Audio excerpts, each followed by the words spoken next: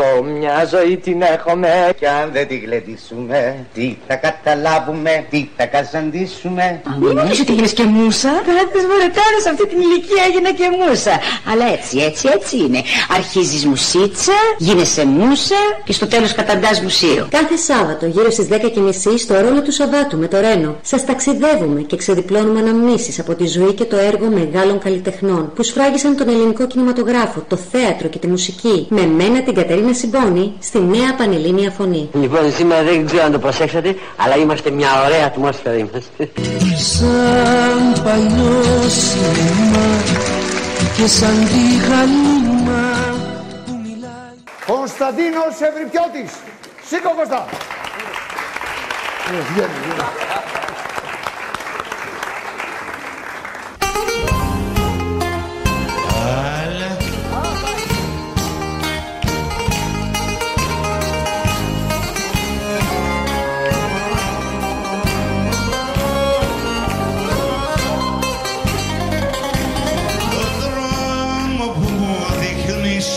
Να βαδίσω,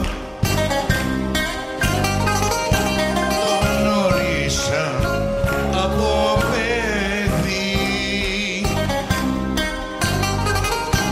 Ζητάω τώρα κάπου να κουπίσω,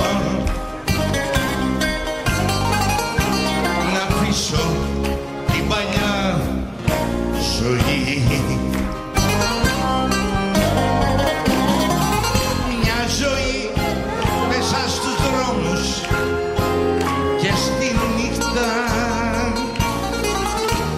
ζωή.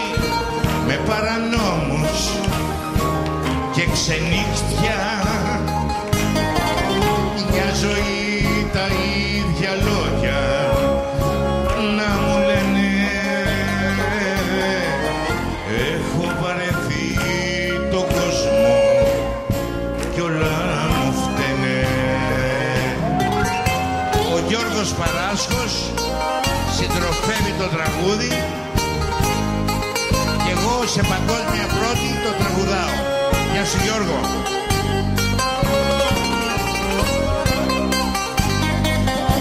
Το κόσμο που μου δείχνεις να γνωρίσω, το ξέρω φίλε πιο καλά. Τον έχω μάθει πριν σε συναντήσω απ' έξω κι ανακάτωτα.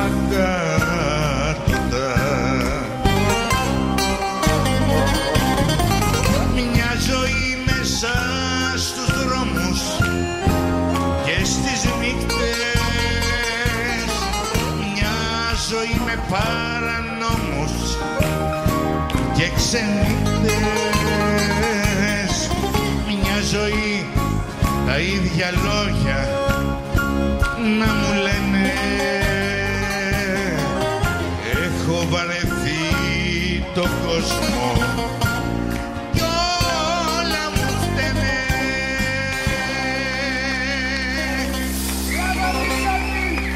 Σας ευχαριστώ.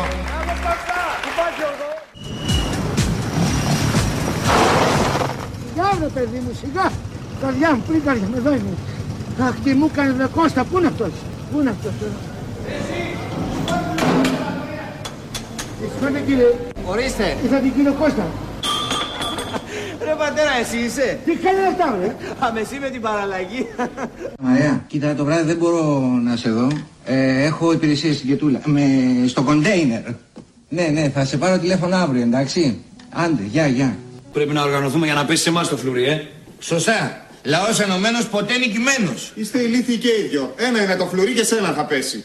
Ναι ρε, πώς δεν το είχαμε σκεφτεί αυτό. Θα πέσει σε μένα που είμαι ο πιο παλιός. Λέγε μπουμπού τι θέλεις. Να πας αυτό το φάκελο στο ΙΤΑ3. Είσαι τρελή, ο παλιός θα πάει το φάκελο. Μπα, και τι θα πάει το παλιός. Ο παλιός είναι αλλιώς. Ο παλιός Μηνίτης, ο πέδαρος της Ρίτας Σακελαρίου και το κακό παιδί του ελληνικού κινηματογράφου.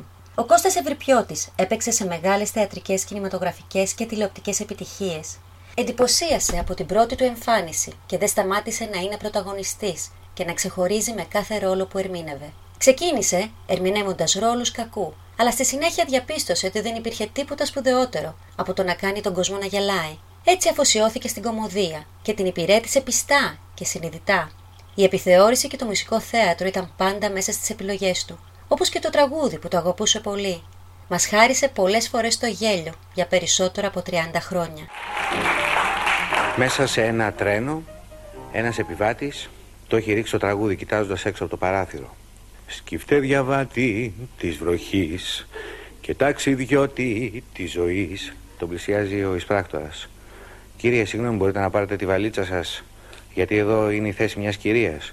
Η προδοσία μιας γυναίκας σε βαραίνει. Κύριε, πάρτε τη βαλίτσα σας, πρέπει να καθίσει άλλος. Μην πίνεις άλλο και μεθάς και τη ζωή σου μη χαλάς. Είναι γραφτό ότι αρχίζει να πεθαίνει. Τη βάρα του εισπράκτορα παίρνει τη βαλίτσα, την πετάει έξω από το παράθυρο και του λέει τρέχα τώρα να τη βρεις. Και αυτό συνεχίζει το ρεφρέν. Η βαλίτσα αυτή δεν ήταν η δικιά μου. Τι με νοιάζει αν την πέταξες εισπράκτορα μου. Η βαλίτσα αυτή δεν ήταν η δικιά μου. Ο Κώστας Ευρυπιώτης γεννήθηκε στις 5 Μαρτίου του 1963. Είχε 3 αδέρφια, ένα κορίτσι και 2 αγόρια. Ο μεγαλύτερος αδερφός του πέθανε από καρκίνο όταν ο Κώστας ήταν 17 χρονών. Τότε ήταν που ξεκίνησε να παίζει στο θέατρο για να βρει καταφύγιο από το μεγάλο πόνο που ένιωθε για τον χαμό του αδερφού του. Αν και είχε δει θέατρο μόνο μία φορά μέχρι τότε, μία κωμωδία με τον Κώστα Βουτσά, όταν τελείωσε στο γυμνάσιο, αποφάσισε να γίνει ηθοποιός. Arsenal Liverpool. Τι σκέφτε να βάρεις. Σιγά ρε φίλε, τι βαράς έτσι. Κάνω προπόνηση να δυναμώσω τα χέρια μου. Και γιατί δεν βαράς τίποτα άλλο να δυναμώσεις. Τι άλλο. Αυτό που θα σου χρειαστεί περισσότερο εδώ που ήρθες. Έλα σε τα λόγια και πιάσε τρία διπλαούζα και γρήγορα. Δεν μου λες ρε φίλε, Arsenal Liverpool, τι να βάλω. Κουράσε τη Liverpool και πιάσε τα ούζα. Καλά μωρέ, πω, τι κάνεις έτσι. 1, 2, 3. 3 είπες. Διπλά. Ούζα. 3. Να τη φας και να είναι κρύα. Τι είπες. Λέω κρύα ομάδα η Arsenal. Δεν μου λες ρε φίλε, θα μου πεις τώρα Arsenal Liverpool τι να βάλω. Πράσε την Arsenal και μου κολλάς γιατί δεν είμαι και πολύ στο έτσι. Καλά μωρέ, εντάξει. Πω. Πολύ ξεφτυλισμένο πράγμα όμως η γυναίκα, συμφωνείς. Ρε εσύ φίλε, θα μου πεις τώρα Arsenal Liverpool τι να βάλω. Πράσε τη Liverpool, συμφωνείς. Πολύ ξεφτυλισμένο πράγμα η γυναίκα. Δηλαδή θα σε πείραζε τώρα άμα δεν συμφωνούσα. Κατάλαβα, περνάς καλά φαίνεται, να τις κόψεις. Και τι είναι οι γυναίκες για να τις κόψω τσιγάρο, τι λέει ρε. Έχεις δίκιο, δεν κόβονται.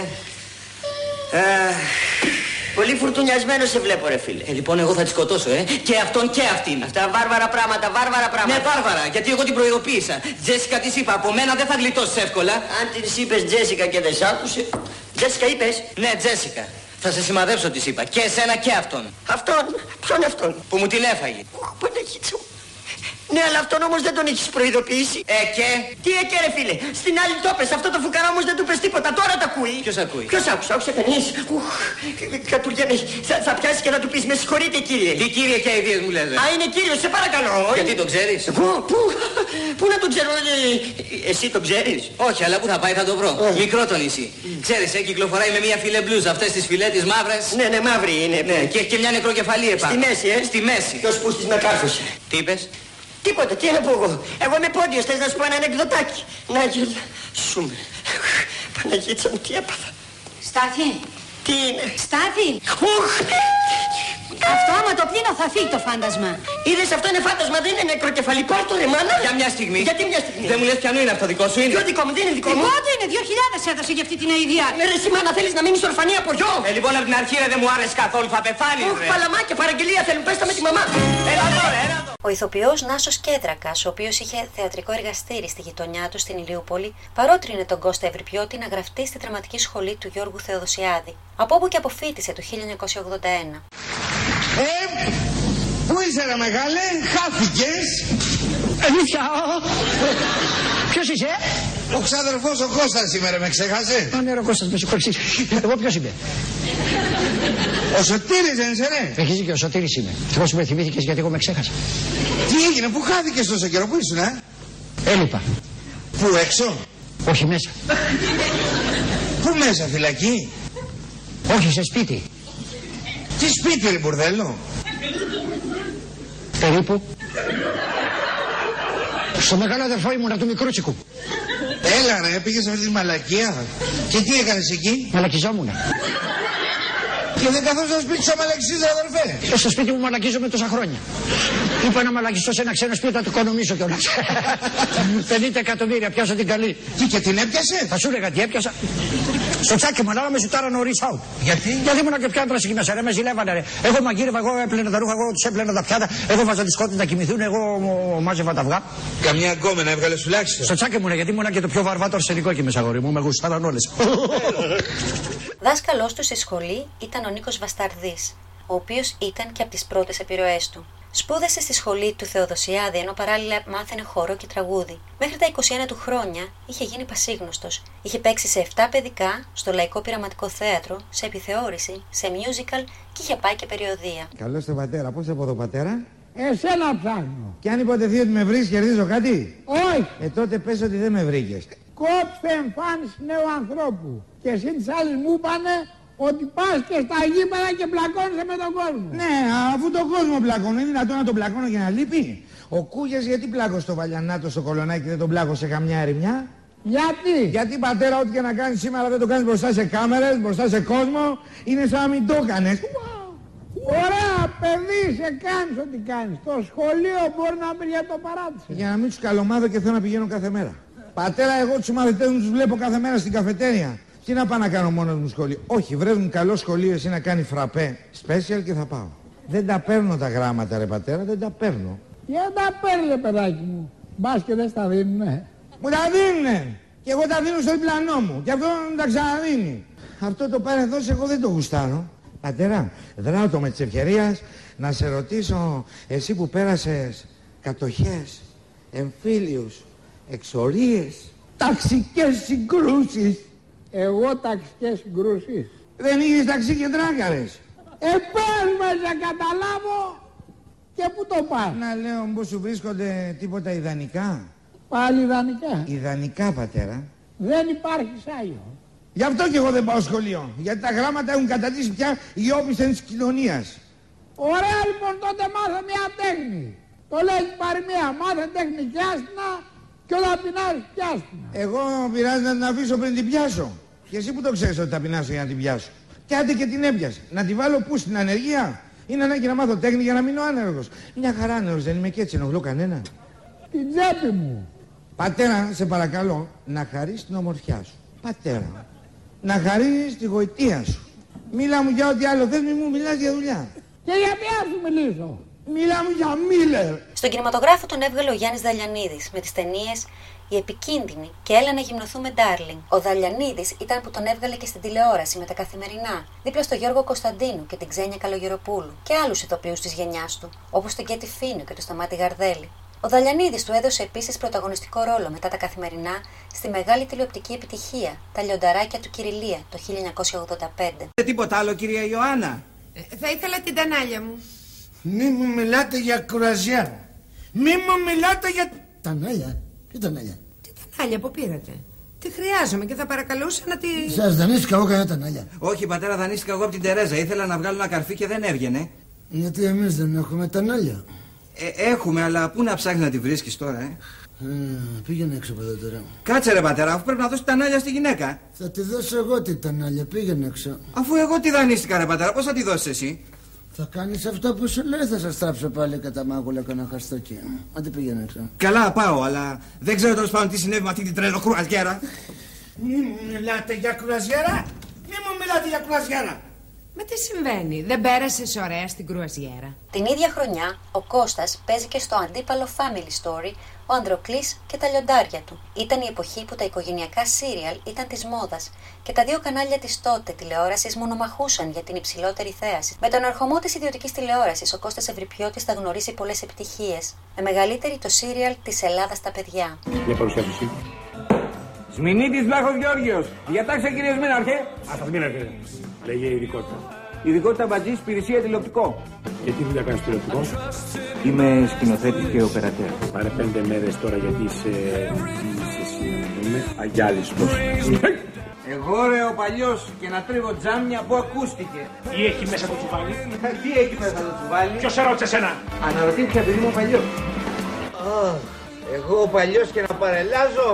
Μάγκες, πρέπει να βρούμε οπωσδήποτε μια λύση για να λουφάρουμε. Παρακαλώ μια ροπή, μια έκκληση ηθών. Τι είναι έκκληση, ρε? Κάτι με την εκκλησία θα. Σκαλμός! Εν είδα ότι δεν είδα. Μανία με αυτόν τον άνθρωπο. Ποιος είναι αυτός ο κούντερας? Είσαι άσχετος. Σε τριμώξω εγώ σε καμιά γωνία, σου ψυχηθώ κανένα κούντερα. Για κρατάτε, εγώ δεν τον ευαρέσω. Πρόσεξε, θα τον πληγώσεις. Δεν θα πάω εγώ στη Λίμνο για να μην πληγώσω μια ξεφωνημένη, τώρα θα το ακούσει από την καλή. Άκου να δεις, κοπέλα μου, εδώ είναι στρατός. Δεν είναι Ινστιτούτο Καλονής, καλά θα κάνει να σοβαρευτείς και να αφήσεις αυτά που ξέρεις. Εντάξει? Λάχε παμπάλε, με ιντριγκάρεις. Άμα δεν ξέρεις να χειριστείς τη γυναίκα, πάει στην έκανε τη ζημιά. Εσύ ξέρεις? Εγώ δεν ξέρω. Εγώ στις γυναίκες έχω κάνει τριβή. Διατριβή. Εγώ εκτός από παλιός είμαι και πολύ άγριος. Αλήθεια, κάνουμε ποτίκια. Πω, κάτι ποτίκια. Παλιά ήμουν πιο ανεβασμένος, αλλά η δουλειά του γραφείου με έχει ρίξει λίγο. Μια χαρά είναι. Μη κορίτσι μου, μην παίζεις με τα σίδερα. Σαρούκλες, ακροϊδέψε τον παλιό 422 και σήμερα. Ντάλα, στηρίξου πάνω μου. Εγώ προσωπικά έχω πολύ λουκ για μπάρμαν. Αφού να φανταστείς, έχω δει και το κοκτέιλ με τον Ντόμ Κρούζ και είμαι ο ίδιος. Με ποιο? Με το κοκτέιλ. Είναι εσύ από μένα, είμαι και ο πιο παλιός, μην τα σπάσω όλα εδώ μέσα. Μην πατασμίδετε. Excuse me, girls, why only? Do you like sit down all together να πούμε? I am Vlachos. I am the older one. Στον κινηματογράφο θα παίξει σε 11 ταινίες, με τελευταία την κομμωδία «Μαζί τα φάγαμε» το 2018. Το θέατρο όμως ήταν πάντα η μεγάλη του αγάπη. Ο ίδιος πάντως θεωρούσε τον εαυτό του παιδί του θεάτρου και δάσκαλό του το μεγαλύτερο Έλληνα μπουφόνο, το Θήμιο Καρακατσάνη. Ονειρευόταν κάποτε να παίξει και τραγωδία. Άλλη μια αντίφαση από τις πολλές που είχε. Κατάφερε να σε εκπλήσει διαρκώς. Πολλοί δεν γνώριζαν, ας πούμε, ότι είχε ασχοληθεί ενεργά με τα κοινά. Το 2006 είχε εκλεγεί σύμβουλο στο Δήμο Αγίου Δημητρίου. Αγαπούσε την πολιτική, αλλά είχε πάθος για τη γλώσσα, την ιστορία, τους Έλληνες κλασικούς, τη φιλοσοφία. Το βράδυ μπορούσε να παίζει κάποιον μπριλάντε τύπο σε μια επιθεώρηση και το πρωί να διαβάζει τον Ίουνα το Ευρυπίδη από το πρωτότυπο. Άνθρωποι που έπαιξαν σημαντικό ρόλο στην καριέρα του ήταν ο Χρόνης Εξαρχάκος, ο Κώστας Βουτσάς, ο Θήμιος Καρακατσάνης και ο Νίκος Κούρκουλος. Μεγάλα ονόματα του θεάτρου και του κινηματογράφου, με τους οποίους ο Ευρυπιώτης είχε την τύχη να συνεργαστεί. Αγαπούσε την παρέα, το γέλιο, το γλέντι, τη ζωή. Την αγαπούσε περισσότερο από τότε που παραλίγο να τη χάσει μετά από εκείνο το σοβαρό τροχαίο με τη μηχανή του το 2009. Τότε είχε μείνει 6 μέρες διασωληνωμένος στην εντατική. Όταν συνήλθε, είχε 90 αράματα στο πρόσωπο, κατάγματα και στα 2 πόδια, σοβαρά κινητικά προβλήματα. Αλλά το πάλεψε, στάθηκε πάλι όρθιος. Όπως πάλεψε και την αρρώστια. Μελίσσα και πίστη στο Θεό. Σταθμή στη ζωή του ήταν ο χαμός του αδερφού του, το ειδήλιο με την Ρίτα Σακελαρίου, το τροχαίο ατύχημα το 2009, ο γάμος του και η απόκτηση των παιδιών του. Εγώ δεν πάω, μέγαρο θα μείνω με το πέταρο. Εγώ δεν πάω, μέγαρο θα μείνω με το πέταρο. Εγώ δεν πάω, μέγαρο θα μείνω με το πέταρο.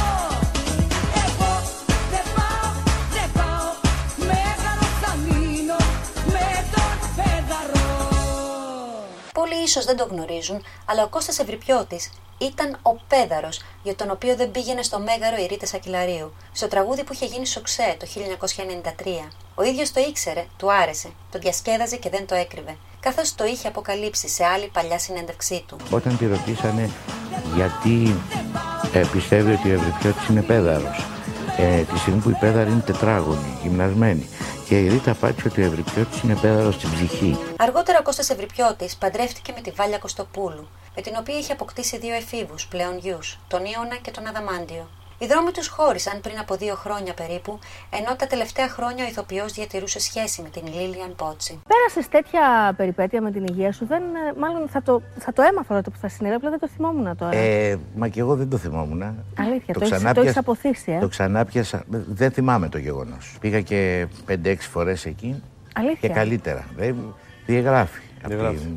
Και καλύτερα βέβαια. Όταν συνήλθες δηλαδή δεν θυμόσουν τι είχε συμβεί? Όχι, για πολύ καιρό. Για 7 μέρες ήμουν διασωληνωμένος. Μετά για κάνα 1,5 μήνα έβλεπα στα μάτια των ανθρώπων ότι με λυπόντουσαν, ότι κάτι δεν πήγαινε καλά.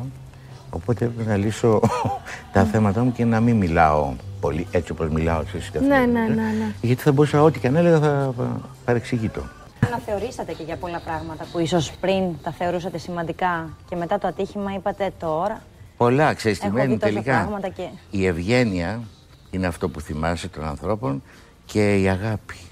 ακόμα και οι έρωτες μπορεί να εξασθενήσουν ένα ωραίο συναίσθημα και να πας πιο κάτω. Η αγάπη πραγματική, αυτό που έχουμε διδαχτεί στη ζωή μας, αν θες με την άποψη της ελληνοχριστιανικής πίστης, γιατί έτσι μεγαλώσαμε, τουλάχιστον εγώ έτσι μεγαλώσαμε, είναι πολύ σημαντικό να το γνωρίσεις στην καθολικότητά της. Πόσες φορές αγάπησες στη ζωή σου? Πολύ. Έτσι, σαν να πούμε, ρε παιδί μου, ότι ένιωσες αυτό που λέμε την απόλυτη αγάπη, τη μεγάλη αγάπη. Όλα αυτά που έχω αγαπήσει, γιατί αγαπώ ανθρώπους συνέχεια, έστω και νιώθω ότι δεν έχουν το ίδιο κομμάτι ανταπόκρισης, γιατί μπορεί να μην γνωρίζουν. Ακόμα και τώρα συμβαίνει. Που έχω φέρει ζωή στον κόσμο. Δεν είναι η αγάπη που δίνεις απλόχερα στον κόσμο για να χαίρεσαι. Αυτό είναι ένα άλλο κομμάτι. Εσύ μιλάς για τα παιδιά σου προφανώς. Για τα παιδιά μου, ναι. Ακόμα και. Εντάξει, γιατί και οποιαδήποτε γυναίκα βρέθηκε μαζί, όχι μόνο την εκτίμησα, όχι μόνο μου έμαθε, να το πω, αλλά την τίμησα με την έννοια της αγάπης, της πραγματικής διάστασης. Η αγάπη είναι ένα μόνο πράγμα στην ουσία της. Όταν δεν φοβάται κανείς, ελευθερία. Το είπα σε ένα φίλο και μου λέει αυτά που τα έχω ακούσει, μου λέει από πατέρες. Λέω δεν ξέρω. Η αγάπη είναι ότι μη φοβάστε να αγαπάτε, νιώθεις πιο ελεύθερος. Στην καριέρα του, ο Κώστας, τα λιονταράκια του Κυριλία τον έκαναν δημοφιλή στη νεολαία. Η συμμετοχή του στην υπερπαραγωγή του Εθνικού Θεάτρου Βύρα της Άγκυρας ήταν ορόσημο και για τον ίδιο και για τους θεατές. Και η συνεργασία του με τον Μιχάλη Ρέπα και τον Θανάση Παπαθανασίου σε παραστάσεις με μεγάλη εισπρακτική επιτυχία. Σχέση με το πόσο δημοφιλής και προσφυλές σαν πρόσωπο είσαστε, νιώσατε ότι είστε και μόνος μερικές φορές και εκτός δουλειάς και με τις δυσκολίες αυτές. Καλά, για αυτή τη μοναξία μην μιλήσουμε. Την έχω αρκετά μοναχικό άτομο. Την έχω τραγουδήσει εγώ σε ένα τραγούδι στο. Χρειάζεται όμως. Μάλιστα δεν το είπα για να γίνει σουξέ, είπα γιατί το ένιωθα μετά το ατύχημα. Ηθοποιός σημαίνει φως, νερό, τηλέφωνο κομμένο. Της πίκρας θαυματοποιός ένα ρόλο απελπισμένο. Ηθοποιός σημαίνει φως, Θεός συνάμα και θνητός, φιλοφρονήσεις και φιλιά, χαμόγελα στα βιαστικά, σβήνουν τα φώτα ξαφνικά και μια τεράστια μοναξιά, η οποία μοναξιά πρέπει να γίνεται αγκαλιά. Η περιπέτεια της υγείας του άρχισε 2 χρόνια πριν τις πρόβες της παράστασης Πολυτεχνίτης και Ερημοσπίτης. Τότε οι συνάδελφοί του διαπίστωσαν ότι ξεχνούσε τα λόγια του, ενώ εκείνος είχε έντονους πονοκεφάλους. Έκανε εξετάσεις και έδειξαν φλεγμονές στο κεφάλι, με αποτέλεσμα να υποβληθεί σε μια δύσκολη χειρουργική επέμβαση που κράτησε 7 ώρες. Αν και συνήλθε για μερικούς μήνες, παρουσιάστηκε επιδείνωση της υγείας του. Καταρχήν, περαστικά, τι κάνετε, πώς είστε? Καλύτερα. Φαντάζομαι έχετε πάρει εξιτήριο, έχετε βγει από το νοσοκομείο, έτσι? Δόξα τω Θεώ. Ωραία. Τι σας λένε οι γιατροί, τι σας είπαν? Δεν μου τα έχουν πει και όλα, μου έχουν πει να μην οδηγάω και να μην. Κάθε 2 μήνες και βλέπουμε. Τι συνέβη στις πρόβες και δεν νιώθατε καλά με την υγεία σας? Δεν μπορώ να το ξέρω. Εγώ ρωτήσω τι κάνω. Εγώ δεν καταλάβαινα. Το ότι δεν θυμόμουν κάτι που έπρεπε να θυμηθώ μια συγκεκριμένη στιγμή. Δεν θυμόμουν κάποιες στιγμές. Αλλά κάτι δεν πήγαινε καλά. Δηλαδή μια κούρα και ένα πράγμα.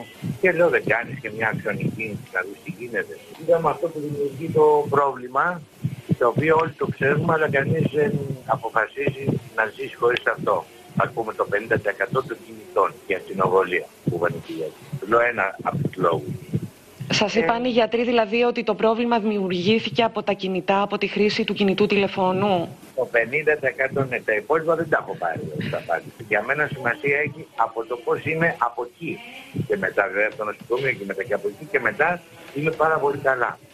Αυτό έχει σημασία για μένα και το πιο μεγάλο και το πιο ουσιαστικό είναι ο χρόνος και ο τρόπος της ανάρρωσης για να ξαναπάρει το που είναι σαν να έχεις έναν υπολογιστή, να το κλείνεις και να κάνεις delete, έτσι λέγεται, και μετά να ξαναπαίρνεις τις πληροφορίες και τις βάζεις μέσα στο αρχαιακό σου υλικό. Εγώ προσπαθώ να βρω τις πιο ωφέλιμες, γιατί όλα τα πράγματα στη ζωή μας δεν είναι τελικά τόσο ωφέλιμα.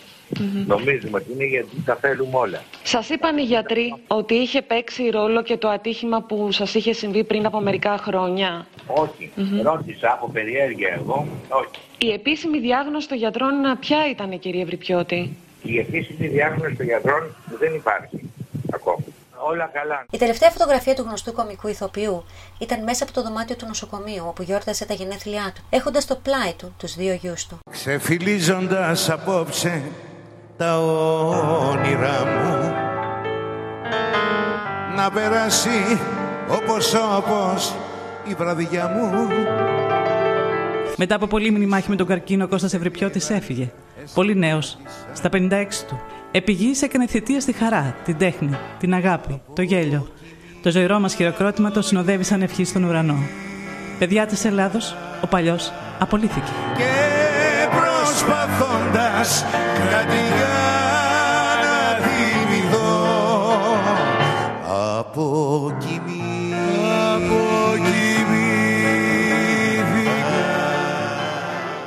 Ο αγαπημένος Κώστας Ευρυπιώτης άφησε την τελευταία του πνοή την 5η 30 Μαΐου του 2019, σε ηλικία 56 ετών, ηττημένος από τον καρκίνο.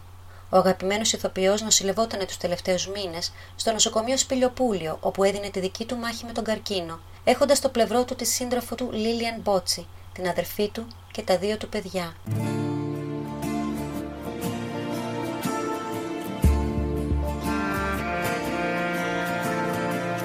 Σε εποχές τραγικές καλλιτέχνης δηλώνεις και κλαις, και μια γκρίζα ερημιά παλαμάκια για σένα χτυπά. Δεν μπορείς άλλο πια να πετάς με κομμένα φτερά. Είναι η τέχνη σκληρή, τραγουδάς με σπασμένη φωνή. Ηθοποιός σημαίνει φως, νερό, τηλέφωνο κομμένο, εις πίκρα στα δωματοποιός,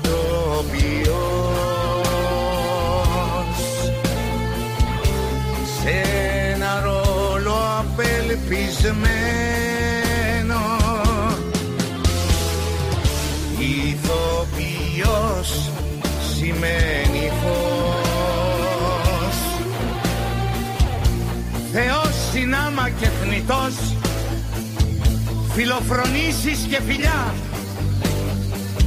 χαμόγελα στα βιαστικά, σβήνουν τα φώτα ξαφνικά,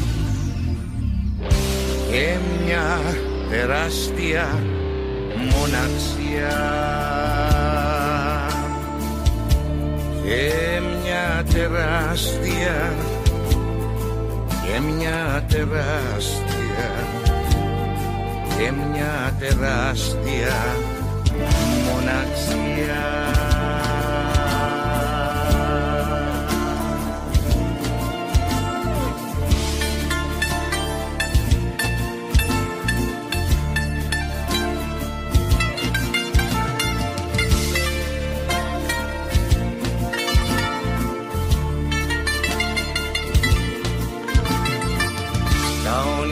Σου εκεί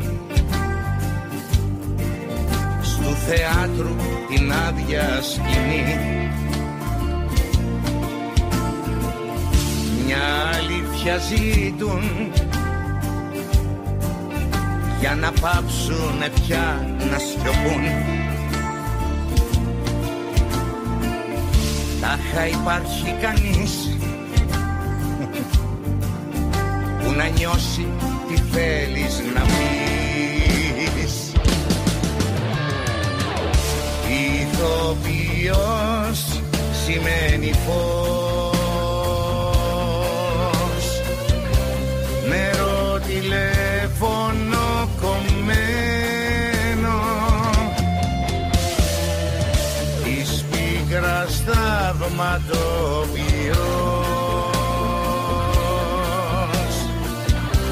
σε ένα ρόλο απελπισμένο. Ηθοποιός σημαίνει φως, Θεός συνάμα και θνητός, φιλοφρονήσεις και φιλιά,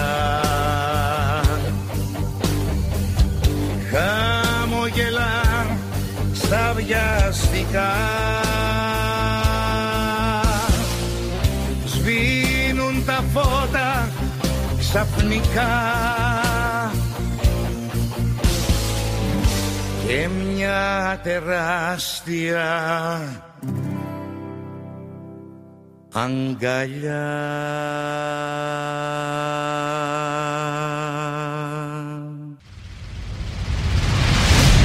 Νέα πανελλήνια φωνή, 14-22 μεσαία κύματα. Λοιπόν, είμαστε πάλι μαζί σας. Η ώρα τώρα είναι 11 και 18 πρώτα λεπτά και έχουμε στη γραμμή την Κατερίνα Simboni Paraskeva. Μου έκανε μεγάλη εντύπωση αυτή η αφιέρωση. Είναι τόσα πολλά που δεν ξέρουμε για αυτά τα άτομα. Anyway, I want to say a very warm welcome from a cold Joburg στην Κατερίνα. Καλώς όρισες, Κατερίνα μου. Καλημέρα Ρένο μου, καλημέρα στους ακροατές σας. Είναι μια ευχάριστη ημέρα στην Αθήνα σήμερα. Ωραία. Έχει ήλιο. Βέβαια έχει αρχίσει και πέφτει η θερμοκρασία. Είχαμε κάτι 30 μέσα στη εβδομάδα. Η ΕΜΗ έχει ανακοινώσει ότι θα πέσει η θερμοκρασία λίγο κάτω από τα συνηθισμένα για την εποχή αυτή την εβδομάδα που μας έρχεται, με βροχές και καταιγίδες. Λίγο περίεργος ο καιρός, ασταθής θα λέγαμε. Αλλά οκ, έχει ήλιο. Αυτό έχει σημασία, έχει ήλιο και... Σωστά. Ναι, εντάξει, είμαστε καλά, είμαστε όλοι καλά. Ήταν μια γρήγορη εβδομάδα, έφυγε σχετικά γρήγορα, αισθάνθηκα εγώ. Μάλιστα. Με διάφορα, είχαμε τόσα πολλά στα ειδησιογραφικά νέα όλη την εβδομάδα και κακές ειδήσεις και περίεργες ειδήσεις και τέλος πάντων ήταν μια περίεργη εβδομάδα. Όμως θα σας πω ότι ένα ακόμα βήμα προς την κανονικότητα έχει γίνει, καθώς από χθες σήκωσαν αυλαία τα θέατρα, οι μουσικές σκηνές σε υπαίθριους χώρους και εννοείται ξεκινήσανε και τα καλοκαιρινά σινεμά. Μάλιστα. Οπότε έχω πολύ ωραίες ειδήσεις να σας πω. Ωραία. Θα πω κατευθείαν σε αυτό το θέμα, να μην το χάσω, να μην χάσω τον ηρμό μου δηλαδή. Έγινε. Όπως λοιπόν με τα θερινά σινεμά που ξεκίνησαν την προηγούμενη εβδομάδα, δόθηκαν οδηγίες για την ασφαλή διεξαγωγή των θεαμάτων.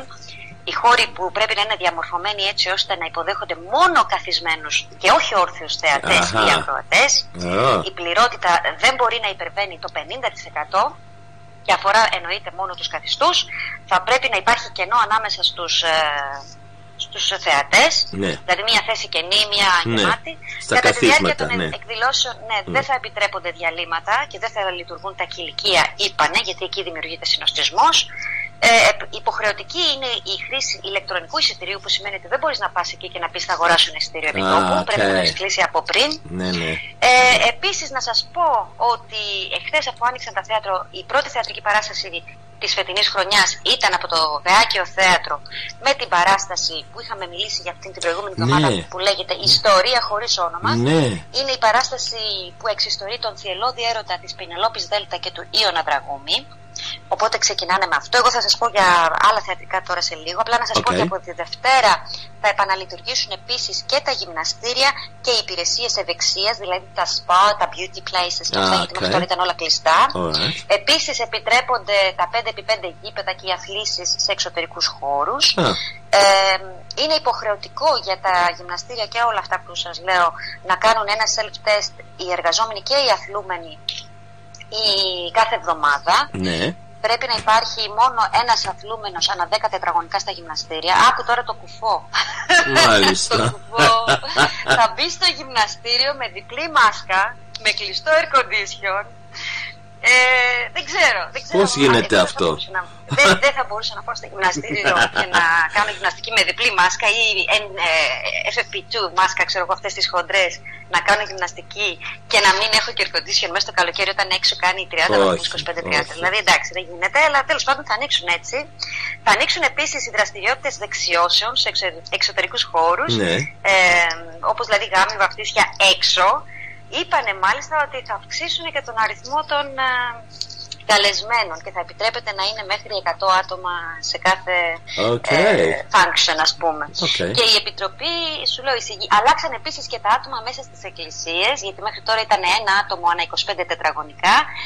Από αυτή τη βδομάδα θα μπορούν να είναι ένα άτομο ανά 15 τετραγωνικά. Μάλιστα. Αυτά όσον αφορά το άνοιγμα. Τώρα στο θέατρο, να σας πω, εγώ έχω βάλει στο μάτι ένα θεατρικό και αν μπορέσω ο Θεός να βάλει το χέρι του να μπορέσω να πάω να το δω, έστω και ένα, γιατί πέρυσι μόνο ένα θεατρικό είδα, ελπίζω να είναι αυτό φέτος και να είναι επιθεώρηση. Έχουμε τόσο πολλά χρόνια να δούμε μια καλή επιθεώρηση. Λοιπόν, η επιθεώρηση της χρονιάς πρέπει να είναι το 1821 η επιθεώρηση. Οπότε, εγώ θα σας παρουσιάσω αυτή τη στιγμή αυτή την επιθεώρηση. Είναι για πρώτη φορά μετά από πάρα πολύ καιρό το κοινό έχει την ευκαιρία να παρακολουθήσει κάτι διαφορετικό. Ναι. Είναι μια σάτυρα του σήμερα όμως και όλων όσων μας έχουν απασχολήσει τα τελευταία χρόνια. Ναι, ναι. Γιατί η σάτυρα αυτό κάνει, ξέρεις, παίρνει τα καθημερινά μας θέματα και τα σατυρίζει, τα διακομωδεί και μας βάζει να σκεφτούμε. Βέβαια. Λοιπόν, μορφές από την Επανάσταση, καθημερινοί άνθρωποι που προσπαθούν να επιζήσουν μέσα από αυτή την πανδημία, επικοινωνιολόγοι που προσπαθούν να μας επαναφέρουν και να μας πουλήσουν την Ελλάδα, θύματα εμφύλιας βίας, τηλεοπτικές φιγούρες που έχουν αφήσει την εποχή τους, ταινίες που γυρίστηκαν για την Επανάσταση, μια γυναίκα εξαπατημένη από όλους και από όλα, οι κομμένες σκηνές από την τελετή έναρξης του 2004 των Ολυμπιακών Αγώνων, οι απόγονοι των ηρώων, η αρχαιολατρία, ο εθνικός διχασμός, ο φανατισμός, η Γιάννα Αγγελοπούλου. Όλοι και όλα θα παρελάσουν μέσα από αυτή τη σατυρική επανεξέταση της παλαιότερης και σύγχρονης ιστορίας. Μια μεγάλη ομάδα ηθοποιών ενωμένη και έρχεται να μας ξεκαρδίσει και να μας προβληματίσει, γιατί αυτό κάνει σάτυρα. Ιδιαίτερα χαρούμενοι και ενθουσιασμένοι για αυτή τη συνεργασία έδειξαν ο Φίβος Δελιβοριάς και ο Δημήτρης Καρατζάς, οι οποίοι είναι υπεύθυνοι για όλο αυτό το εγχείρημα, και όπως δήλωσαν, αν δεν είχαν ο ένας τον άλλον, δεν θα μπορούσε να βγει αυτό το αποτέλεσμα. Εννοείται ότι, ξέρεις, οι συνεργασίες έτσι πάνε. Σωστά. Πάντως η ιστορία του έργου έχει πάνω κάτω τη δική μας ιστορία, το τι συμβαίνει τα τελευταία 200 χρόνια στο ελληνικό κράτος. Από εκεί άλλωστε ξεκινάει και το όνειρο αυτού του κόσμου. Ο Φίβος Δελιβοριάς είπε λοιπόν, και αν το σκεφτούμε, και δεν είναι πάρα πολλά τα χρόνια, είναι 10 παιδιά 20 χρονών, το ένα δίπλα στο άλλο πάνω στην σκηνή. Στην παράσταση παίζουν γνωστούς ήρωες του 21, μέχρι και γνωστούς πρωταγωνιστές του θεάτρου, πολιτικούς, πρόσωπα της επικαιρότητας. Διαβάσανε πάρα πολύ για αυτή την επιθεώρηση. Διαβάζοντας συνειδητοποίησαν πως οι άνθρωποι δεν αλλάζουν. Τα κύτταρά τους μένουν τα ίδια. Απλά αλλάζουν οι καταστάσεις. Πρωταγωνιστούν στην επιθεώρηση αυτή η Μύρκα Παπακοσταντίνου, η Έλλη Κοκκίδου, ο Νίκος Καραθάνος, ο Γιώργος Γάλλος, η Γαλήνη Χατζηπασχάλη, ο Γιάννης Νιάρος και πάρα πολλοί άλλοι ηθοποιοί. Αυτό είναι το 1821 επιθεώρηση που σου λέω I can't wait. Περιμένω πώς και πώς, αν μπορέσω να πάω να το δω όταν ξεκινήσει. Τώρα σε κάτι άλλο διαφορετικό επίσης, πέρυσι τέτοια εποχή μιλάγαμε για τον Τάκη Ζαχαράτο, ο οποίος είχε ανέβει στο Άλσος και είχε κάνει μια απίθανη θεατρική παράσταση, μουσικοχορευτική και αυτό σάτυρα, θεώρηση ας πούμε. Φέτος λοιπόν πάμε για άλλα λέγεται, και η Άτζελα βρίσκεται στο πλευρό του Τάκη Ζαχαράτου. Ένα χρόνο μετά από τις επιτυχίες, και πέρυσι έσπασε κάθε ρεκόρ, έτσι. Ήταν sold out όλες οι παραστάσεις του. Ο μοναδικός και χαρισματικός performer, ο Τάκης Ζαχαράτος, είπε ότι ένα show με τις μεγαλύτερες μεταφιέσεις και τις πολλές μηνύσεις από οποιαδήποτε άλλη φορά κάνει φέτος στο Πάμε για άλλα.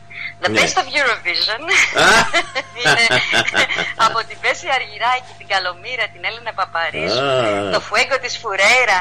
Θα συναντήσει και τη Μαντόνα επί σκηνής, θα συναντήσει τη Λασκαρίνα Μπουμπουλίνα, το musical, και βάζει στη θέση τους μπουρλιοτέρικα, τον Ερντογάν, τηλεοπτικά πρόσωπα, τηλεπαιχνίδια, πρωινάδικα, μεσημεριανάδικα, όλα αυτά. Μαζί συναντιούνται με την Βασίλισσα Ελισάβετ, συμμαθήτρια τη Ζωζό Σαπουτζάκη, και τέλος πάντων θα γίνει ο χαμός, φαντάζεσαι. Δηλαδή όταν ξεκινήσουν όλα αυτά, εάν υπάρξουν βίντεο και κλιπ θα σας τα στείλω, θα σας τα ανεβάσω στη Νέα Πανέλληνα Φωνή, να δείτε τι παίζει. Γιατί ο Τάκης Ζαχαράτος ανεβάζει στο Instagram του και στο Facebook του διάφορα από τις δικές του παραστάσεις, οπότε μπορείτε να πάρετε μια εικόνα. Αυτά για τα θέατρα προς το παρόν. Όσον αφορά τώρα το σινεμά, ευτυχώς που ξεκινήσανε και έχουμε κάτι να πούμε άλλο εκτός από COVID. Μάλιστα. Πρέπει να σας πω ότι για το σινεμά τώρα, η περσινή επιτυχία, η μπαλάντα της καρδιάς, της τρίπιας καρδιάς, μας τα είχαμε πει, έκανε τους αιθουσάρχες των σινεμά να καταλάβουν πως οι ελληνικές ταινίες μπορούν και να συναντήσουν το κοινό πιο εύκολα το καλοκαίρι μέσα από τα θερινά σινεμά, κερδίζοντας έτσι ένα μπάζ και να έχουν και περισσότερες προβολές μέσα στην εβδομάδα. Λοιπόν, τι θα δούμε φέτος στα θερινά σινεμά εδώ στην Ελλάδα. Θα σας πω μόνο τα ονόματα, δεν θα ασχοληθώ με τις ταινίες. Θα βρω κάποια άλλη στιγμή, ίσως την άλλη εβδομάδα, σιγά σιγά ένα-ένα τα έργα θα παρουσιάζω. Γιατί μιλάμε πάντα για ελληνικές ταινίες. Τα σινεμά τα θερινά παίζουν και ξένες και ελληνικές ταινίες παίζουν και παιδικές ταινίες, έτσι. Οπότε εγώ θα σας μιλήσω για τις ελληνικές ταινίες. Μόνο τους τίτλους. Απλά για να έχουμε μια ιδέα. Θυμόσαστε, μια εικόνα, ναι. Το πρόστιμο του Φωκίου Ναμπόγρη, Monday του Αργύρη Παπαδημητρόπουλου, Τα μήλα του Χρήστου Νίκου, Ο ράφτης της Σόνιας Λίζας Κέντερμεν, Δεν θέλω να γίνω δυσάρεστος, αλλά πρέπει να μιλήσουμε για κάτι πολύ σοβαρό, του Γιώργου Γεωργόπουλου. Νίκος Καρούζος, Ο δρόμος για το ΕΑΡ του Γιάννη Καρπούζη. Ο άνθρωπος του Θεού της Γέλενας Πόποβιτς. Αυτό έρχεται τον Αύγουστο. Πολύ καλό. Το Digger που είχε κυκλοφορήσει πέρυσι αλλά δεν παίχτηκε, του Τζόρτζι Γρηγοράκη. Η αναζήτηση της Λόρας Ντουράντ του Δημήτρη Μπαβέλα και τέλος Καλαζάρ της Τζάνης Ραφαηλίδου. Αυτές είναι ταινίες που θα προβληθούν. Έχουμε αρκετές ελληνικές ταινίες φέτος. Πολύ καλό αυτό. Και θα σας τις παρουσιάσω σιγά σιγά, όπως σου είπα. Και τα δύο έχεις μιλήσει πριν για τα δύο, δεν είναι? Έχουμε μιλήσει για τα μήλα. Έχουμε μιλήσει για τον άνθρωπο του Θεού. Περιμένουμε πώς και πώς να το δούμε. Με τον Άρη Σερβετάλη και τον Μίκη Ρούρκ. Τώρα, την προηγούμενη εβδομάδα ήδη ανοίξανε τα σινεμά. Τι είδε ο κόσμος, τι έγινε τέλος πάντων. Από εις πρακτικής απόψεως, γιατί είναι η πρώτη. Καθαρινά σινεμά λοιπόν, με λιγότερες προβολές λόγω της απαγόρευσης της κυκλοφορίας, γιατί μετά τις 12.30 δεν επιτρέπεται να κυκλοφορούμε ακόμα εδώ. Πάνε λίγο να το αλλάξουν, αλλά δεν έχουν ανακοινώσει ακόμα. Οπότε. Προβολές με το ζόρι για τα θερινά σινεμά, με ταινίες μικρής διάρκειας, δηλαδή δεν μπορούν να είναι πάνω από μια μισή ώρα. Οπότε ξέρεις τι γίνεται με τα θερινά σινεμά, μπορείς να δεις σινεμά όταν έχει πέσει ο ήλιος. Δεν έχει πολύ χρόνο δηλαδή. Ο ήλιος τώρα πέφτει γύρω στις 8.30-9 η ώρα. Από τις 9 μέχρι τις 12.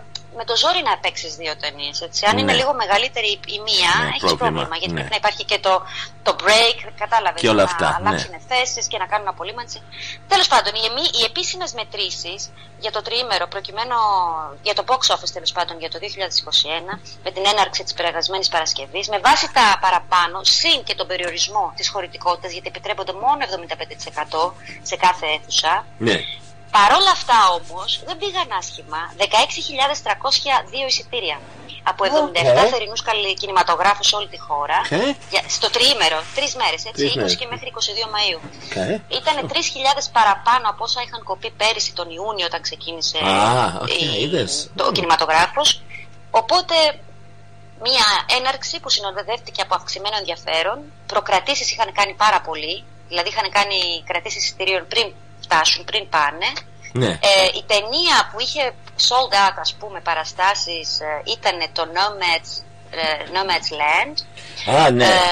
Το είδα. Η χώρα των ομάδων. Αυτό κέρδισε και Όσκαρ. Ναι. Όπως επίσης στην περίπτωση της μικρομεσαίας ελληνικής διανομής, το πρόστιμο που χτύπησε μάλιστα το δεύτερο καλύτερο μέσο όρο θεατών ανά οθόνη από 287 σε 8 σινεμά. Το πρόστιμο, το ελληνικό έργο. Και μετά ήταν το ντοκιμαντέρ για τη μικρή Σαμά, είχε 328 σε μία αίθουσα, το οποίο έκανε και το κινηματογραφικό του ντεμπούτο μόλις λίγες εβδομάδες μετά την ελληνική του πρεμιέρα σε πλατφόρμα. Αυτές ήταν για το σινεμά. Τώρα στις συναυλίες, έρχονται οι συναυλίες. Ναι, έρχονται οι συναυλίες. Η πρώτη μεγάλη συναυλία μπορώ να πω, εκτός από τον Γιώργο τον Ταλάρα που θα είναι στο Άλσος αυτό το Σαββατοκύριακο, ο Nick Cave and the Bad Seeds έρχονται στο Release Athens 2022 για ένα μοναδικό live. Το Release Athens θα έχει την τιμή να υποδεχθεί το Nick Cave and the Bad Seeds, ένα από τα πιο καθηλωτικά και συναρπαστικά live acts του πλανήτη, στην πλατεία Νερού, στο πλαίσιο της πρώτης περιοδίας τους μετά από 4 ολόκληρα χρόνια, η οποία θα τους φέρει ως headliner σε πολλά φεστιβάλ της Ευρώπης 15 Ιουνίου στο Release Athens 2000. Τώρα, τον Ιούνιο και τον Ιούλιο, ο κήπος του Μεγάρου θα μας υποδεχτεί με ασφάλεια και θα μας φέρει πιο κοντά στους αγαπημένους μας καλλιτέχνες. Εγώ θα σας πω μόνο για τον Ιούνιο, γιατί είναι πολύ μεγάλη λίστα, οπότε θα επικεντρωθώ μόνο το Μέγαρο Μουσικής. Ο κήπος του κάνει συναυλίες κάθε καλοκαίρι και η αυλαία για τα live του κήπου ανοίγει στις 9 Ιουνίου με τη συναυλία των μουσικών της Καλματεράτας Ορχήστρας των Φίλων της Μουσικής, υπό τον Μάρκελο Χρυσικόπουλο σε ένα από τα αγαπημένα έργα στην ιστορία της κλασικής μουσικής, τις 4 εποχές του Αντώνιο Βιβάλντι. The Four Seasons, Ναι, στις 11 Ιουνίου το κλίμα αλλάζει με την τραγουδοποιό Ειρήνη Σκυλακάκη να παρουσιάζει στο κοινό κομμάτι από την καινούργια της δισκογραφική δουλειά, ενώ στις 17 Ιουνίου η ατμόσφαιρα γίνεται ethnic με τους Sugar Spank, The Blend Mishkin και τους Roots Evolution να μας ταξιδεύουν στις υπέροχες χορευτικές μουσικές της Καραϊβικής.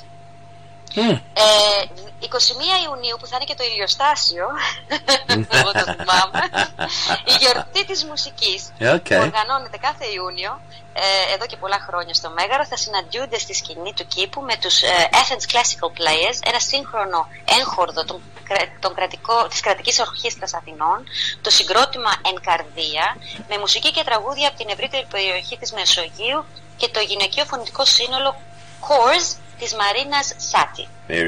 Επίσης, βοβός κινηματογράφου στη συνέχεια με τη θρυλική ταινία Sunrise του Frederick William Murnau, ένα από τα σπουδαιρότερα φιλμ όλων των εποχών, να προβάλλεται με ζωντανή μουσική όμως και συνοδεία από αυτοσχεδιασμούς και τον πιανίστα Μάνο Κιτσικόπουλο στις 25 Ιουνίου. Αυτά για το Μέγαρο Μουσικής, τον κήπο. Very good.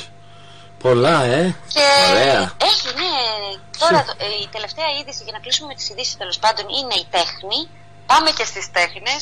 Στην Αθήνα η έκθεση για τα 700 χρόνια από το θάνατο του Δάντη, το οποίο παρουσιάστηκε στο Βερολίνο και μετά θα έρθει στην Αθήνα, θα επισκεφτεί την Πράγα, τη Μόσχα, το Λονδίνο και θα καταλήξει στη Μαδρίτη. Μάλιστα, ωραία. Στην Αθήνα κάνει σταθμό 9 Ιουνίου η έκθεση αφιερωμένη στα 700 χρόνια από το θάνατο του Δάντη. Η έκθεση «Ο Δάντης υπερσύγχρονος», Dante υπερμοντέρνο. Ο Δάντης εικονογραφημένος στον κόσμο 1983-2021 παρουσιάστηκε στο Βελιγράδι και στην Ελλάδα θα φιλοξενηθεί στο Ιταλικό Μορφωτικό Ινστιτούτο Αθηνών στην Πατησίων 47 από τις 9 ως τις 30 Ιουνίου με ελεύθερη είσοδο προς το κοινό. Μάλιστα. Αυτά για τις ειδήσεις, τα current, αυτό που συμβαίνει, που έρχονται. Πολλά, ωραία. Τώρα, Very good. να πούμε Eurovision, Paraskeva. Πρέπει να μιλήσουμε εδώ. Πρέπει να μιλήσουμε. Θέλω να σε ρωτήσω κάτι για το Eurovision για να αρχίσουμε και μετά να μας πεις. Αυτό που με έκανε, να σου πω Κατερίνα μου, εθύμωσα, λέω βρε παιδιά, αν είναι δυνατόν, όταν τελείωσε όλο αυτό. Καλά, θα μιλήσουμε σίγουρα το τι έγινε με την Ιταλία αυτά, αλλά αυτό που με στενοχώρησε και θύμωσα εγώ, δεν είπα τίποτα, το βούλωσα, αλλά λέω κοίταξε βρε παιδιά, τι είμαστε εμείς. Όταν βάλανε την εικόνα, κάποιος έβαλε στο Facebook την Έλενα Παπαρίζου, το χρονικό που κέρδισε, και έβαλε φωτογραφία προχθές που τραγούδισε και έγραψε εκεί what a lot of gain weight, what's happened to it. Λέω βρε παιδί μου, what are you talking about, she is beautiful. Τώρα θα μιλήσουμε πως έχει βάλει βάρος, αυτό βρήκατε να πείτε. Και αν έχει βάλει βάρος, so what, she's curvaceous, she's gorgeous, she's beautiful. In fact, she's more healthy now, I think, than before. Anyway, that's just me. Και θύμωσα γιατί λέω αυτό το body focus is so damaging. Το βλέπω με τα παιδιά, Κατερίνα. Η νεολαία είναι obsessed with this nonsense. Sorry. Κοίτα να δεις. Να σου πω, και εγώ έχω παχύνει και έχω πάθει κατάθλιψη. Αλήθεια τώρα. Όμως, να με εστιάσουμε λίγο σε αυτό που είπες. Πράγματι και εδώ στην Ελλάδα έγινε χαμός, όχι από όλους, μπορώ να πω. Ήταν αρκετοί, δεν ξέρω πόσοι, αλλά αρκετοί που κάνανε body shaming και είπανε πώς έχει παχύνει έτσι και μπουρουμπουρου και όλα αυτά τα άσχημα που λένε. Και εγώ το παρατήρησα, βέβαια, χωρίς να έχω καμία κακία, γιατί στο κάτω-κάτω της γραφής έχουν περάσει πάρα πολλά χρόνια από τότε που πήγε η Παπαρίζου στη Eurovision. Άνθρωποι είμαστε, δεν είμαστε θεοί, έτσι, μάγισσες να το πω, να μπορούμε να κάνουμε τα μαγικά μας και να πούμε τώρα γκλινγκ, γκλινγκ, γκλινγκ. Θέλω να είμαι αδύνατη τώρα. Εντάξει, είμαστε άνθρωποι, μεγαλώνουμε. Οι γυναίκες, ειδικά οι γυναίκες που έχουμε και τόσα θέματα με τις ορμόνες μας, τα ups and downs μας, και τι δεν έχουμε περάσει όλα αυτά τα χρόνια εδώ στην Ελλάδα. Σωστά. Ο καθένας και σε εθνικό επίπεδο και σε προσωπικό επίπεδο. Και ο κάθε άνθρωπος επηρεάζεται διαφορετικά. Κανένας μας δεν είναι ίδιος όπως ήμασταν πριν 10 χρόνια. Εδώ δεν είμαστε ίδιοι πριν από 1,5 χρόνο. Δηλαδή, άμα πας πίσω πριν από χθες. Ναι, δηλαδή, βλέπω τις φωτογραφίες και λέω πώς έχω γεράσει έτσι φέτος. Μέσα σε έναν χρόνο. Όταν είσαι μια περσόνα έτσι διάσημη και σίγουρα δέχεσαι κριτική. Από την άλλη όμως ήταν πάρα πολλοί αυτοί που την υπερασπίστηκαν και είπαν ακριβώς αυτά που είπες και εσύ. Αυτό πρέπει να τελειώνει και αυτή η υπόθεση. Εγώ η λαϊκή μου ρίση είναι όσα δεν πιάνει η αλεπού τα κάνει κρεμαστάρι. Ακριβώς. Κάθονται και σχολιάζουν άνθρωποι που είναι σε πολύ χειρότερη κατάσταση, είτε αυτό είναι σωματική, μορφωτική, πνευματική, ψυχική, όλα αυτά. Για να μιλήσουν γιατί δεν έχουν με κάτι άλλο να ασχοληθούν. Ακριβώς. Σωστά. Η κοπέλα έχει διατηρηθεί πολύ καλά. Πάει πολύ καλά. Είναι μια από τις καλύτερες και πιο αγαπημένες Ελληνίδες τραγουδίστριες. Όχι μόνο για τη φωνή της και τα τραγούδια της. Έτσι, γιατί κακά τα ψέματα δεν είναι ότι έχει κάνει κάτι φοβερό από μουσικής απόψεως. Αλλά έχει πολύ ωραία προσωπικότητα. Είναι μια λαμπερή γυναίκα. Είναι ζωηρή, είναι ζωντανή, είναι juicy. Είναι αυθεντική. Δεν προσπαθεί να είναι κάποιος άλλος. Είναι η Έλενα. Είναι αυτή που είναι. Και αυτό είναι που αγαπάει ο κόσμος στην Έλενα Παπαρίζου. Γιατί είναι αυθεντική. Τώρα από εκεί και πέρα, εντάξει, δεν μας νοιάζει. Η ίδια βγήκε σε συνέντευξη σε ένα βραδινό πρόγραμμα και είπε, τη ρώτησε ο παρουσιαστής, ξέρω εγώ, Έλενα, τι έχεις να πεις για αυτό το body shaming. Την ρώτησε. Τι είπε. Ναι. Και ξέρεις τι είπε. Του λέει, στενοχωρήθηκα τόσο πολύ που εκείνο το βράδυ αποφάσισα να πάω ένα ολόκληρο μπέργκερ. Μπράβο σου, Έλενα. Ναι. Αυτό για την Έλενα. Τώρα η Ιταλία, να σου πω, έχουν γίνει διάφορα μετά από την Ναι, το είδα. Πες. Εντάξει, να σου πω, η Μάλτα για παράδειγμα έχει μεγάλο σκάνδαλο. Το οποίο αυτό θα το βρούμε μπροστά μας. Είδα την είδηση σήμερα το πρωί, μια και σ' άκουσα που μου λέγεις ότι έπαιξε στα τραγούδια από το Eurovision και λέω κάθε να δω λίγο τι παίχτηκε. Γιατί μετά δεν ξανασχολήθηκα, αφού είδα το βράδυ εκείνο τα αποτελέσματα, έκατσα και είδα όλο το show. Δεν πολύ ασχολήθηκα, άκουσα από εδώ και από εκεί διάφορα. Ναι. Αλλά δεν μπήκα στη διαδικασία να το ψάξω κιόλας. Και λέω κάτι να δω τι γίνεται και βλέπω η Μάλτα έχει θέμα. Τεράστιο θέμα σε πολιτικό επίπεδο, να φανταστείς. Γιατί έχουν βρει ότι η συμμετοχή της Μάλτας καταχράστηκε 500.000 ευρώ για διαφήμιση για να προωθήσει το τραγούδι αυτό σε διάφορα στοιχηματικά bet sites. Και να ανεβάσουν την προβολή της συμμετοχής αυτής. Ενώ αντίστοιχα η Μάλτα είχε δώσει μόνο 300.000 για να προωθήσει τον τουρισμό, ο οποίος είναι κλάδος ζωής και θανάτου. Έτσι, Ναι.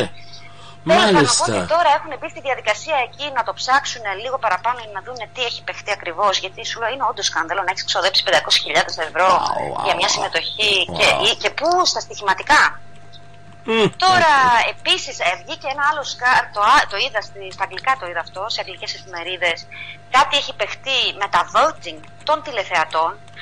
Ακούστηκε και είπαν ότι υπάρχουν votes τα οποία δεν προσμετρήθηκαν. Δηλαδή όταν εσύ στέλνεις μήνυμα και λες ότι έχω στείλει την ψήφο μου, σου απαντάει ηλεκτρονικό μήνυμα και σου λέει καταχωρήθηκε το μήνυμά σου, η ψήφο σου. Πολλοί δεν πήραν αυτό την απάντηση και λένε τώρα ότι κάποιοι ψήφοι δεν μετρήθηκαν. Και μπορεί και αυτό να φέρει μια τούμπα σε όλο το πράγμα. Να μην είναι τα αποτελέσματα έτσι. Μάλιστα. Άλλο, εντάξει, αυτά ήταν τα πιο τελευταία νέα που διάβασα για την Eurovision. Τώρα για την Ιταλία. Διάβασα ότι ο μάνατζερ του συγκροτήματος έχει απαγορεύσει στο συγκρότημα να επικοινωνήσει να βγει έξω και να μιλήσει είτε στα social media ή να γράψουν τίποτα. Γιατί κάθε φορά που λένε κάτι γράφουν κάτι, βρίσκουν τον πελάτη τους. Είναι και ανάδρομος ο Ερμής. Φύλαγε τα ρούχα σου για να έχεις τα μισά με την κατάσταση. Ακριβώς. Ειδικά μετά από αυτό που έγινε εκείνο το βράδυ. Η αλήθεια είναι ότι δείξανε πλάνα και παίχτηκαν στα social media ότι ο τραγουδιστής της Ιταλίας φαινόταν σαν να έκανε κοκαίνη στο τραπέζι. Από το angle, από τη γωνία που τράβαγε το key-camera. Υπήρξαν όμως και άλλες κάμερες οι οποίες μετά βρήκανε και αφού έγινε και μεγάλος άλλος τον υποβάλανε σε τεστ να δουν αν έχει πάρει ναρκωτικά, το οποίο βγήκε αρνητικό, είπαν. Όμως η άλλη κάμερα έδειξε ξεκάθαρα ότι είχε πέσει ένα ποτήρι κάτω από το προσπαθούσε να το πιάσει και την ίδια στιγμή γύρισε η κάμερα προς αυτόν, ο διπλανός του, ο μουσικός, τον σκούντιξε και αυτό φαινόταν σαν να ήθελε να του πει κοίτα, μας βλέπουνε. Ναι. Αλλά αυτός το είπε το κοίτα, μας βλέπουνε, γιατί είχε πέσει η κάμερα πάνω τους και ήθελε να του πει κοίτα, δεν ξέρω. Ήταν μια κακή στιγμή, πιστεύω, δεν νομίζω να είχε ναρκωτικών σε εκείνο το συγκεκριμένο σημείο, ήταν απλά κάτι που έγινε. Θέλω να σου πω κάτι γι' αυτό. Because I like to give the students, bleeding edge things, να ξέρουν latest things related to theatre and drama and performance.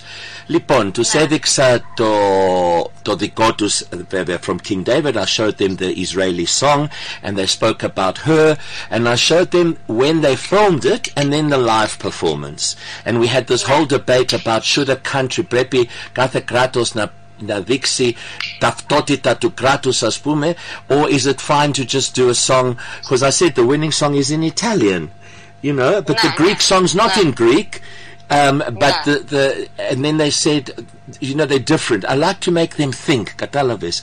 So then what happened is I said, τώρα θα γελάσεις, I'm in class and I λέω, πριν να τον βάλω το Ιταλικό, να βρω τους στίχους μετάφραση, and it was there, it was on the internet, there was a translation, and at one point, Katerina, one of the lines is touch your nuts, and in brackets it says this line had to be changed for the Eurovision performance.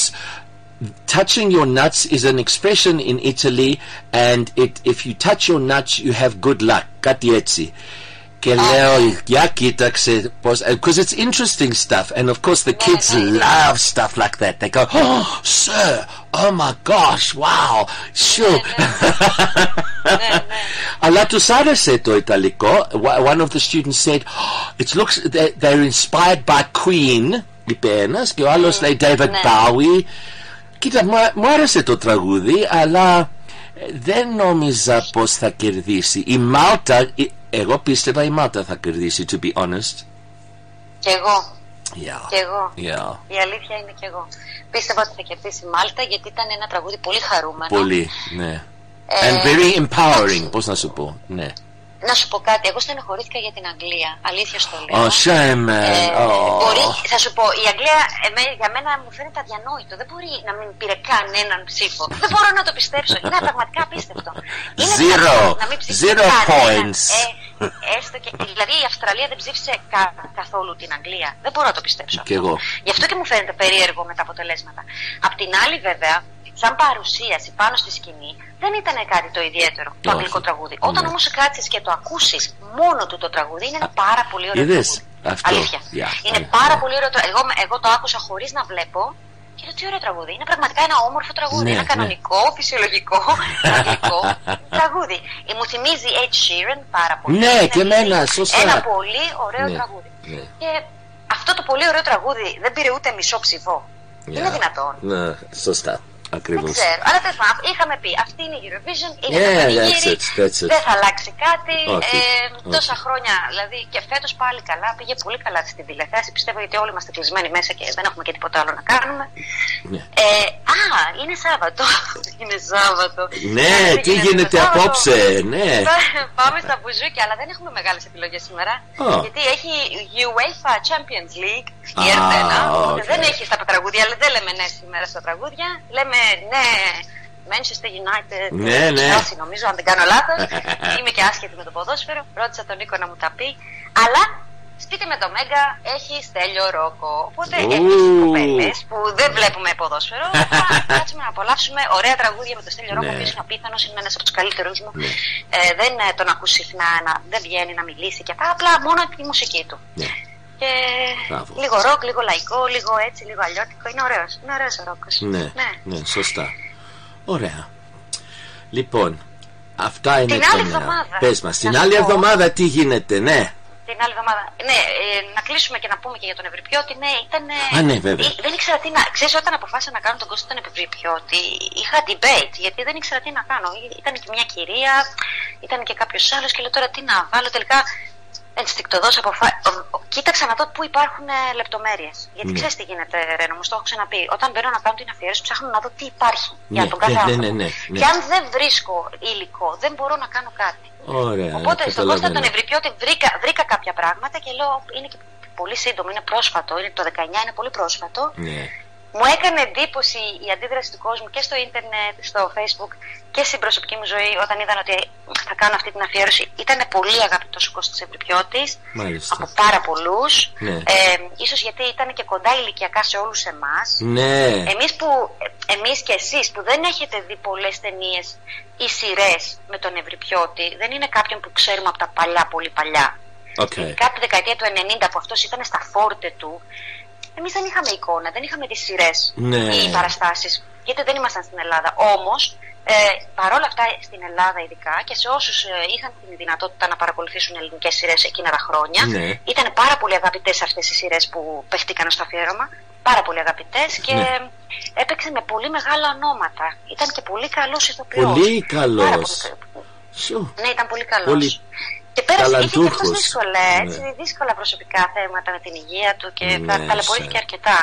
Αλλά παλικάρι, τι να πω. Πολύ δυνατός, πολύ αισιόδοξος, δεν το βάζε κάτω, το πάλεψε.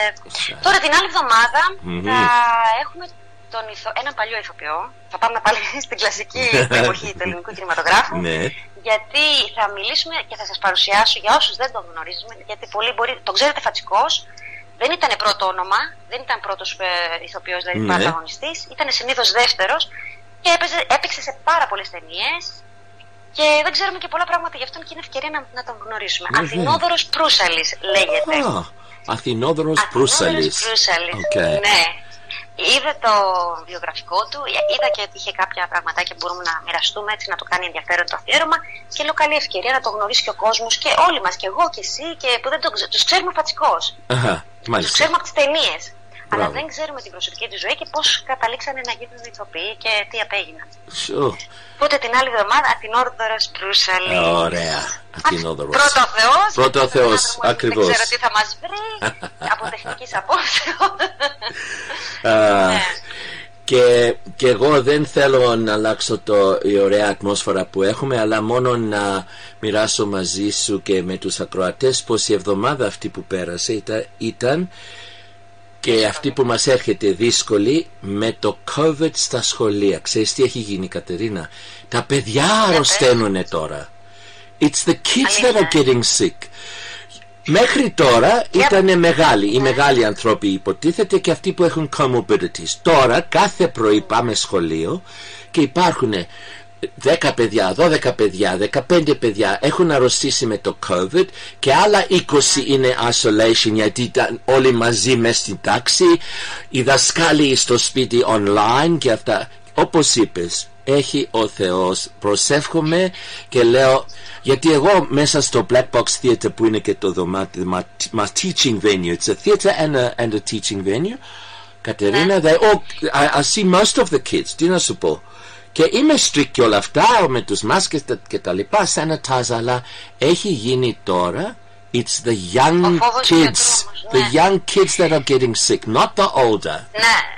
Να σε ρωτήσω κάτι, από όλα αυτά τα παιδιά που αρρωσταίνουν, το περνάνε ήπια, το περνάνε απλά έτσι, δεν είναι τίποτα το σοβαρό, δεν είχατε κάποια περίπτωση που να είναι πολύ σοβαρή? Όχι, μόνο ένας γονιός αρρώστησε και αυτός και είναι πολύ βαριά από το γιο του. Αλλά Κατερίνα το Σαββατοκύριακο πιένουν έξω και κάνουνε parties και κάνουνε prize και ένα αυτό. Δεν ξέρω τι άλλο να πω. Λέω Ρένο, σταμάτα αυτά γιατί θα αρρωστήσεις από το άγχος, όχι από το COVID. Κοίτα, ξέρεις, τώρα θυμήθηκα. Εγώ την άλλη εβδομάδα θα πάω Τρίπολη. Πάω να κάνω το εμβόλιό μου, το πρώτο. Έτσι, οκ. Οπότε θα σας κάνω αναμετάδοση από εκεί προφανώς, αν όλα πάνε καλά. Ωραία. Και γιατί σε ρώτησα για τα παιδιά? Γιατί χθες ανακοινώθηκε από τη Γερμανία ότι μέσα 7 Ιουνίου ξεκινάνε οι εμβολιασμοί στα παιδιά από 12 μέχρι 18 χρονών. Και θα είναι υποχρεωτικό. Στην Ελλάδα το πάνε λαού, κάνουν ανακοινώσεις από εδώ, ανακοινώσεις από εκεί. Βγαίνει ο καθένας, λέει το μακρύ του και το κοντό του, ότι για να μας φοβήσουν και έχει αρχίσει λίγο και με ανησυχεί αυτό το γεγονός. Εγώ δεν έχω τίποτα εναντίον των εμβολίων, αλήθεια στο λέω. Απλά μου κάνει τρομερή εντύπωση ο τρόπος που πιέζουν ότι πρέπει τα παιδιά να κάνουν το εμβόλιο τη στιγμή που τα παιδιά το περνάνε σχεδόν ήπια, σαν να μην υπάρχει, Ναι. δεν είναι θέμα θνησιμότητας. Είναι, δηλαδή πραγματικά τώρα είναι ένα απλό κρυολόγημα στα παιδιά, τα περισσότερα. Είναι πολύ λίγες οι περιπτώσεις που νοσήσανε σοβαρά. Και να πιέζουν τόσο πολύ να εμβολιάσουν τα παιδιά, εμένα με έχει προβληματίσει λίγο. Ναι, και γιατί από τη στιγμή που διάβαζα κιόλας ότι στον Καναδά, για παράδειγμα, τους λένε ότι δεν χρειάζονται συγκατάθεση γονιού για να γίνει το εμβόλιο στα παιδιά. Μπορούν τα παιδιά να πάνε από μόνα τους να κάνουν το εμβόλιο. Τώρα φαντάζεσαι ένα 12 χρονών παιδί να πει: εγώ πάω να κάνω το εμβόλιο, και η μάνα να λέει: όχι, δεν θα το κάνεις, γιατί περίμενε λίγο, κάτσε να δούμε. Όχι.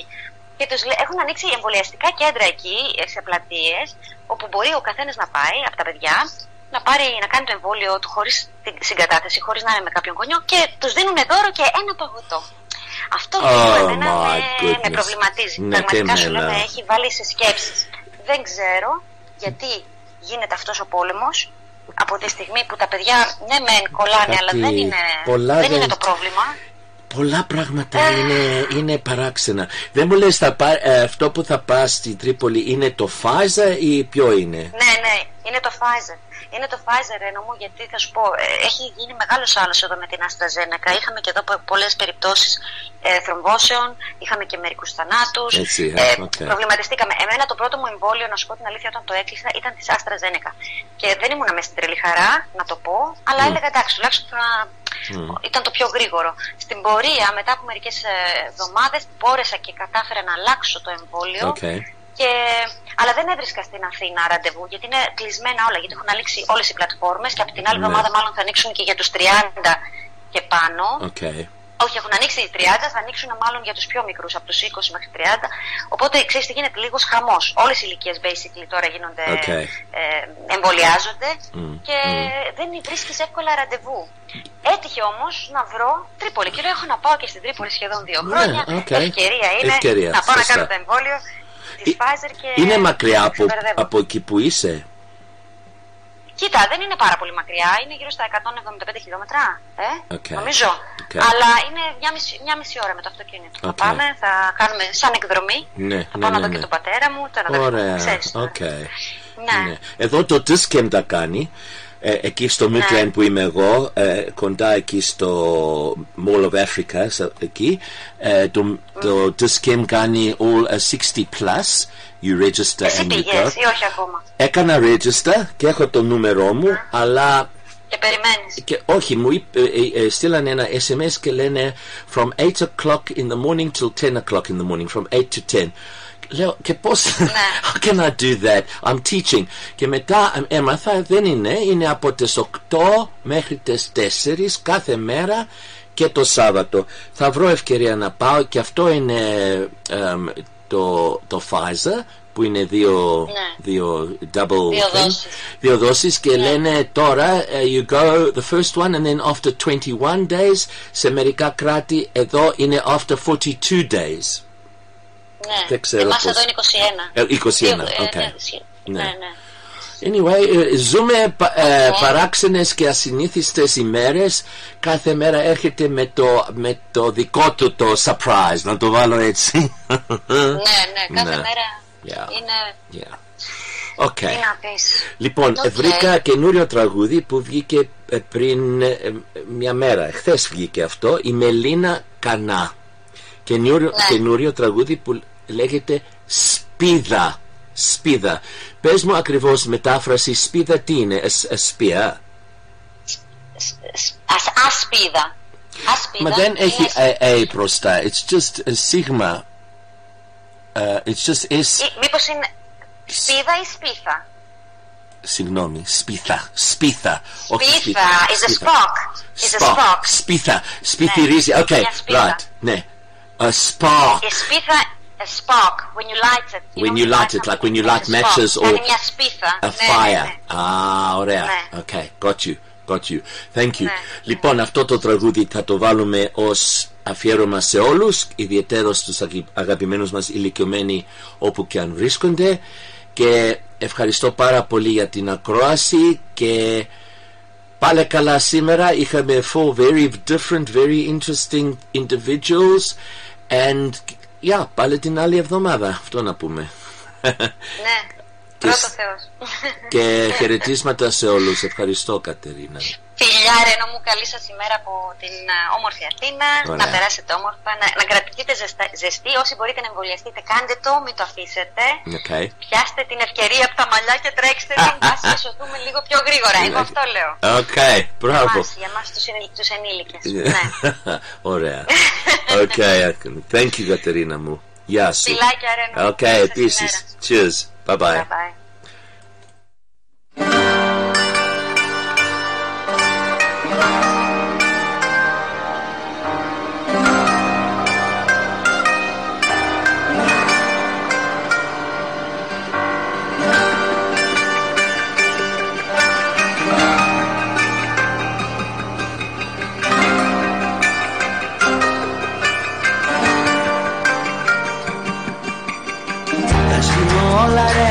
Όλα τα σβήνω, μέσα στη στάχτη μια σπίθα μόνο αφήνω.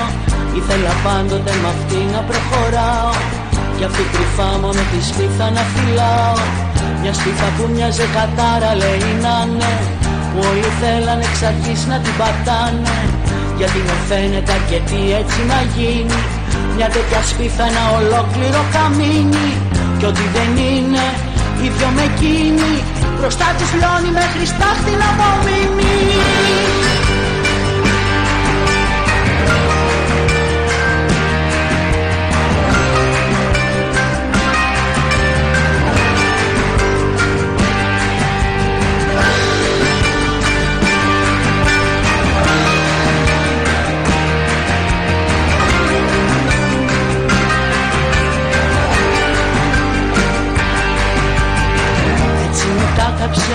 Όλα και εμένα, δίπλα της δεν αντέχει ούτε ένα ψέμα. Όλα στα παίρνει τελικά και μένεις μόνος, μοιάζει να χάνεται από τα μάτια κάθε δρόμος. Αγάπες, μισή, έρωτες, σκέψεις, κι αυτές ακόμα παραδιάζω εδώ οι λέξεις. Όλα αλλάζουν, όλα περνάνε, όσο κι αν θέλουν η αλήθεια αυτά να είναι. Δεν είναι τίποτα, σκιές που μοιάζουν, μπροστά στη σπίθα μου στα πόδια μην το βάζουν.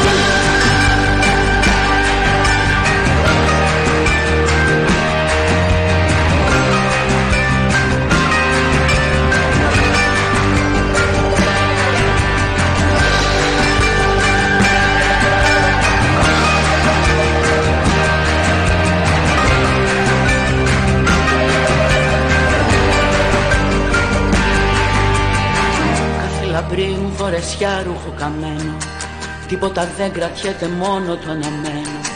Και εκείνο ακόμα που εαυτό μου το έλεγα όταν ψηλαφούσα το κενό μου.